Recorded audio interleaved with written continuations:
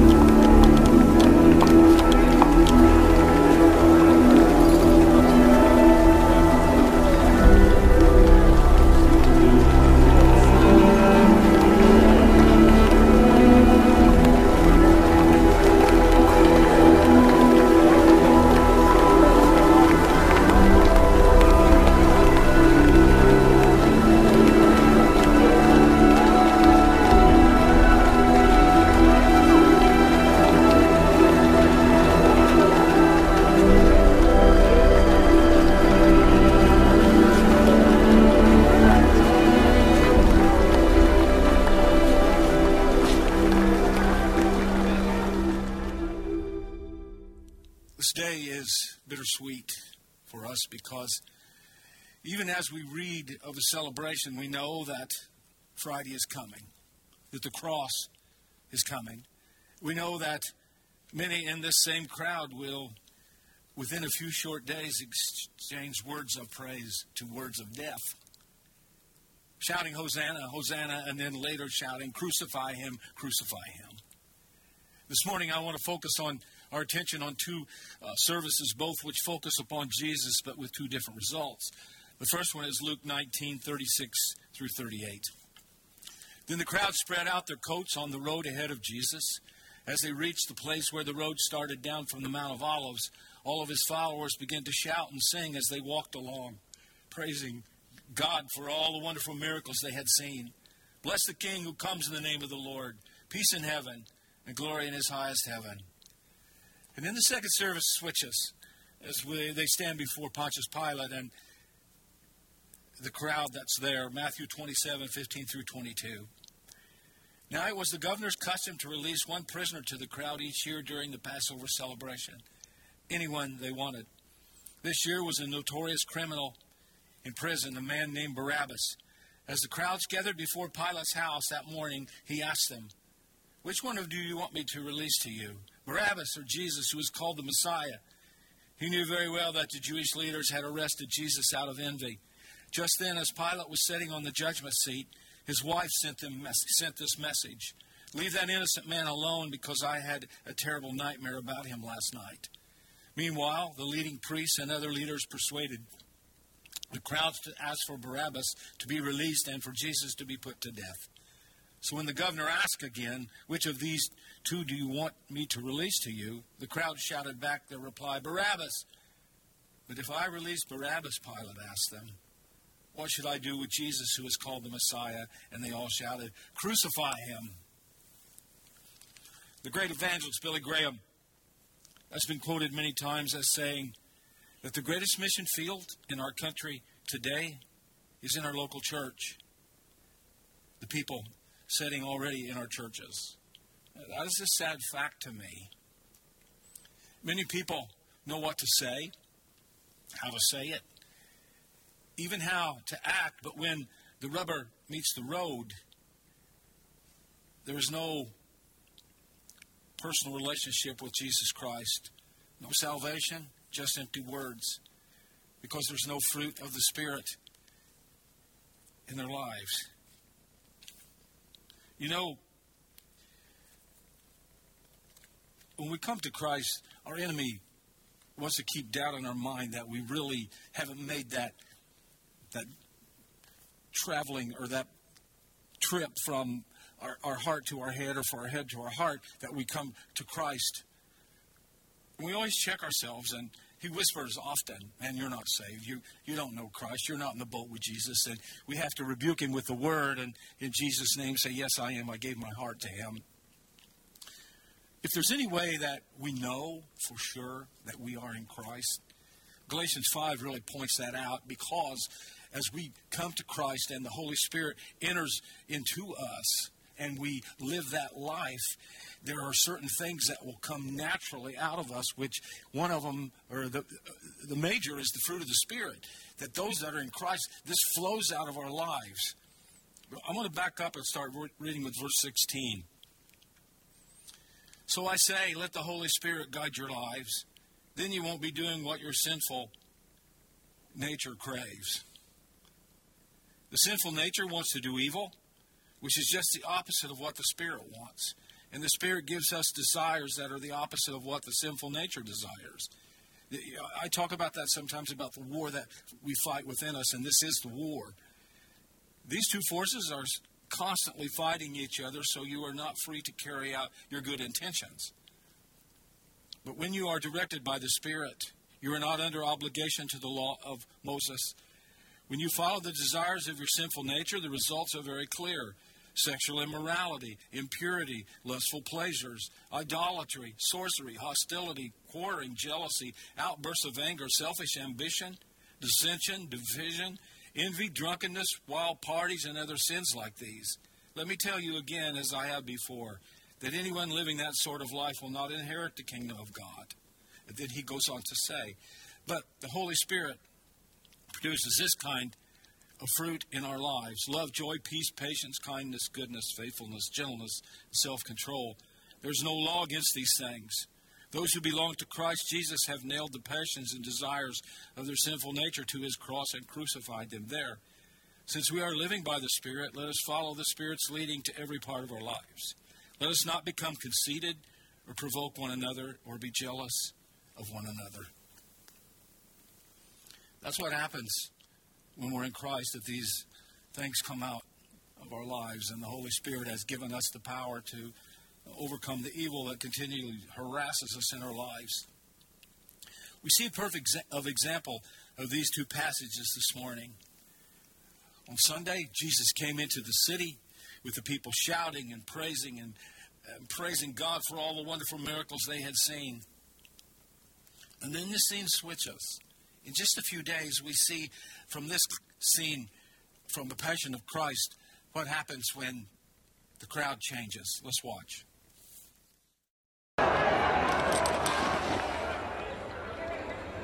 Jerir kom di kursana, Ashisi bilkom avedra shakhat. Kian anachna nachaksim beit esuri. Ratzeka yedia, baraba.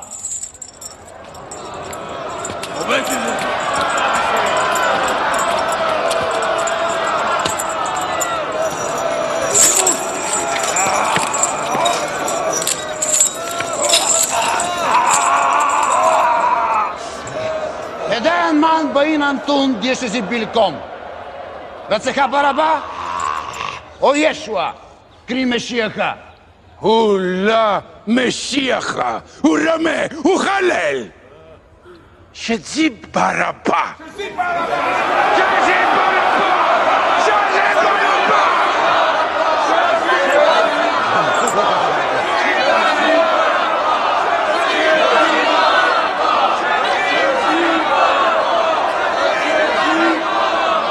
Eshel kontingenut. Man min treina shezi bilkom. Shezi Baraba.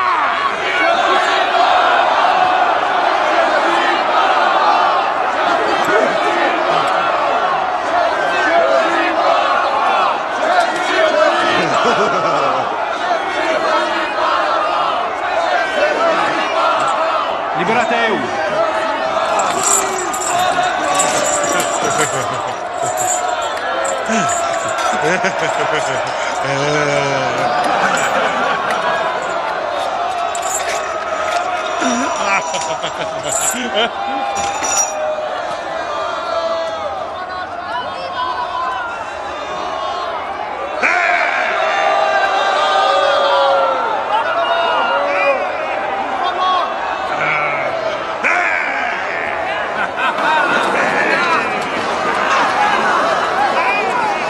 Ma bayin avut. Im Yeshua anzaret. Yitztalev.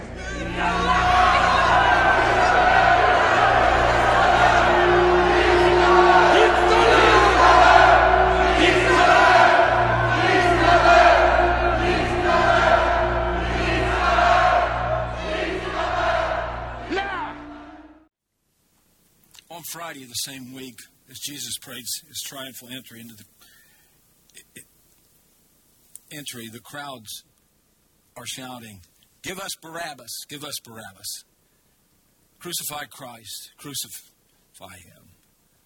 So we ask this question and we ponder it. Why the change from adoration to hatred? There's a lot of possible reasons, but one reason is that their words do not match their heart. It's huge. They possessed a casual but not a committed faith. They had religion, but they had missed the person Jesus. So how can you and I have a committed faith? How can we be sincere and real? Consistent in all that we do. This morning I want to offer you some keys to such a faith that we should have. The first key is this. A committed faith is not self-centered, it is Christ-centered. This sounds obvious, but we often miss that. In America, we tend to say to God, "You know what, God? Here's my calendar. I lay it out to you. Here's my agenda. Now, if I can squeeze you in here or there and pull you out, God, when I need you, or tune in when it's convenient or useful, I'll do that." I do believe that too many of us, even within the context of the church, that's the way we think. So in our passage, the people praised Jesus as he passed by, but many of them praised for two reasons. First, because of his miracles. They'd never seen this before. They'd never seen somebody healed. They'd never seen somebody raised from the dead, or the sick, the blind to see, and on and on and on. They praised him because he put on a show for them. They saw that with their actual eyes. And secondly, they saw Jesus as a way to be politically delivered from the Romans, to be set free from Rome. They were under Rome's boot heel. The city was ruled by Roman mercenaries that were harsh, cruel men that had been brought from all over the empire to inflict upon them Roman law. And here was a chance they thought that they would be free, like Israel was set free from Egypt. Their praises was tempered with the attitude of Jesus, "What can you do for me? How will you better my life?" A few days later at the trial, they saw a beaten and disfigured Jesus, a man who no longer looked like a deliverer or conqueror. And as words were said about him, they bought into the lies and quickly changed their position. For them, it was just about me. What are you going to do for me? What can make me important or popular with my peers? They fit into the crowd. Mob mentality or crowd mentality is a strange thing, and how much power and effect that can have on people. There's a legend about an ancient village in Spain. The villagers learned that the king of Spain would pay a visit. In 1,000 years, the king had never come to this village. Great excitement grew. We've got to throw this great big celebration, they all said. And they got to thinking, said, we are a poor village. What can we do? And then someone thought, well, we all make wine. Let us bring a cup of our favorite wine, and we'll pour it into this big vat. And when the king comes, we will honor him with this. The king shows up. They all brought their cups, poured it in the vat. The king shows up. They give him a silver cup. He goes to draw some wine, which represented the best the villagers had. He placed the cup under the spigot, turned the tap. The liquid poured out, and he took a drink. And the sad part about it, it was mostly water. The villagers thought, why waste my best wine? I'll just give him some water, and all the others will blend in, and it'll be fine. So the people reasoned, I'll just save the best for me. Today, Palm Sunday 2020, I ask you to choose to honor our great King, Jesus Christ, by giving him your very best, withholding nothing, giving him our all, actually. The second key is that a committed faith is relationship-driven. Many of those who gathered to throw their coats and palm branches into the streets, who shouted praises because it was a popular thing to do. It was trendy. Everybody was doing it. And perhaps some begin doing it with sincere motives, but the whole atmosphere changed. And later at the trial, they were the ones that were shouting to crucify Christ. In fact, for a brief moment, it was a trendy thing to do as well, to make a mass murderer and criminal their hero when they shouted, we want Barabbas. It's the whole cliche that monkey see, monkey do, and we fit in. And I think sometimes for us it's tough living in this world in which we live that is so against the church, so to speak, and so against Christ that it's easy for us to go along with them. In our own lives, a committed faith comes only through a personal relationship with Christ, one where every day is fresh and new as he personally directs our steps. We have to maintain that personal relationship with Jesus in our lives, and we have to do it every day. It's not once a week or twice a week. It should be every day. The third key is that committed faith is not swayed or blocked by our personal trials and crises. Our faith should be made stronger in this day in which we live. Instead of going the other way with the situations that we're faced with in America, in our world, our faith should be coming stronger every day. At the parade, it was trendy to offer praise. Everybody was doing it. But at the trial, to speak out for Jesus was risky, possibly even life-threatening, to go against the crowd that surrounded them. Many of us come to Christ and expect everything to go good. Maybe some bad, but not too much of it. So when the bottom drops out of our lives, we often ask God why, thinking, this is not supposed to be the way that it is. I'm not supposed to be in quarantine. I don't want to stay home all the time. I know I should be able to work my regular job. I should be able to hang out with my friends. I should be able to eat out when I want. Our whole world has changed. I want my normal life back. If our faith is based on our situations or circumstances, it will never be committed. It will always be casual. In my life, that I've been fortunate enough to go to many big Christian events, many packed large stadiums where the praises for God just rock the entire arena. It's a surreal event where everyone is praising God. I was able to go to 6 Promise Keepers. I remember the one in Atlanta for pastors. It was off the chart. Blessing. And then I went to 4 others, and then I went to the Million Man March in Washington, D.C., where the whole mall, there was 1 million men there praising God. I was a part of that. tens of thousands singing praises to God. It's a tremendous experience.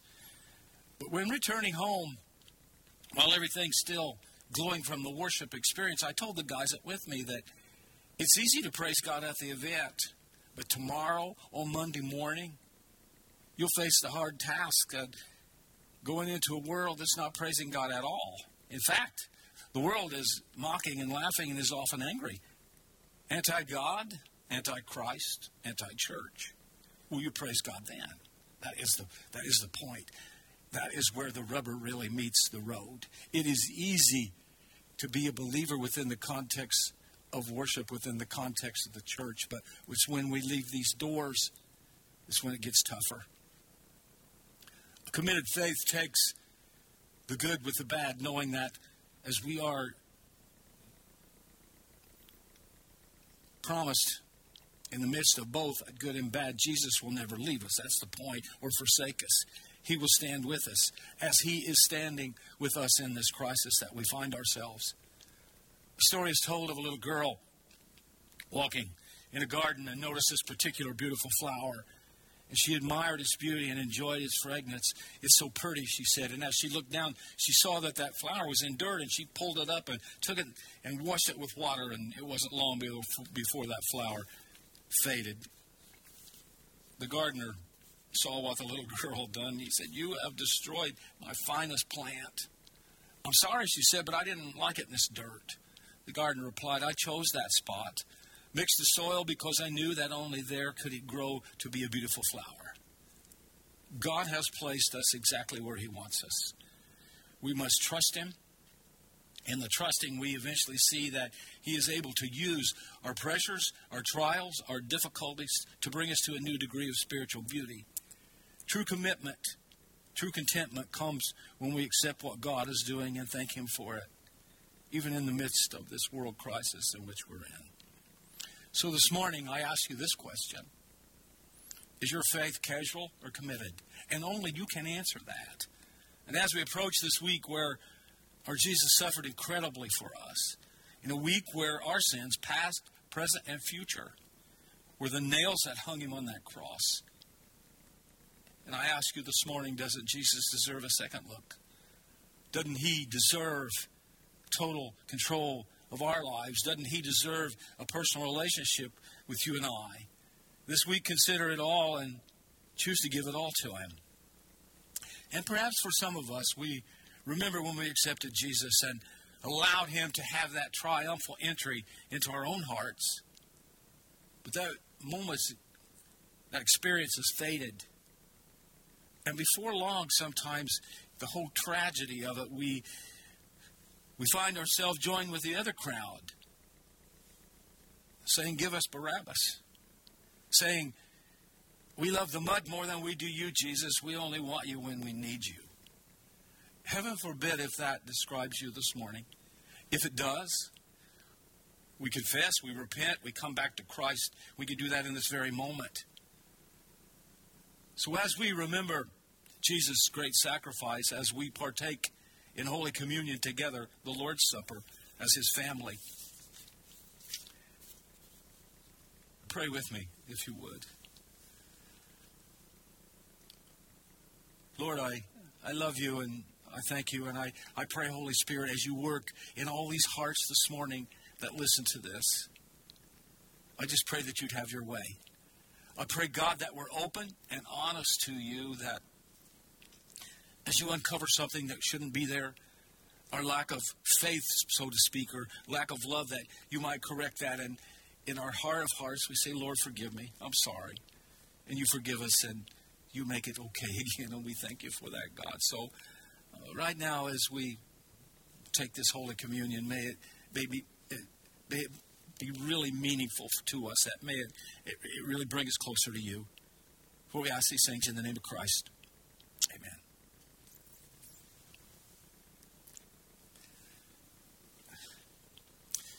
First Corinthians 11:23 and 24. "For this is what the Lord Himself said, and I pass it on to you just as I received it. On the night when He was betrayed, the Lord Jesus took a loaf of bread. And when He had given thanks, He broke it and said, 'This is my body, which is given for you. Do this in remembrance of me.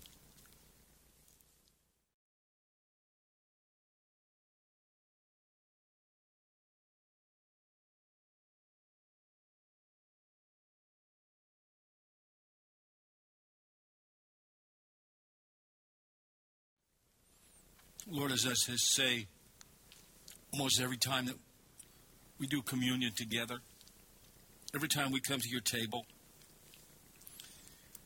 I'm a loss for words. It's so beyond our humanness to understand the sacrifice that you did for us.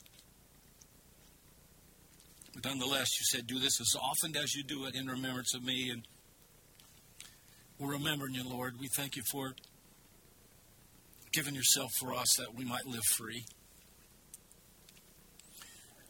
And Lord, we thank you for you shedding your blood for the likes of us, that blood flows over us, it cleanses us, it makes us fresh before the Father's eyes, and we thank you 100% for that this morning. So right now, Lord, as we drink this cup, that we might realize the power that we have in your blood, the power to live free, the power to overcome evil, the power to overcome sin in our lives, and the power to be the people that you've called us to be. I ask these things in your precious name. Amen.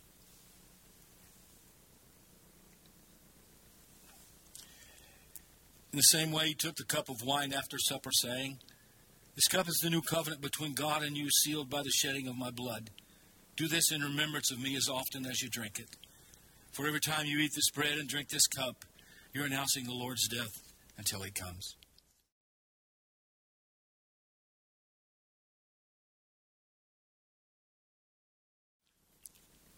I just pray this morning that God has spoken to your heart, that you feel closer than you did a few minutes ago. And as we've come together as his church again, we keep hearing over and over, we'll get through this thing together, but let's pray for each other. Let's reach out to our neighbors if we can.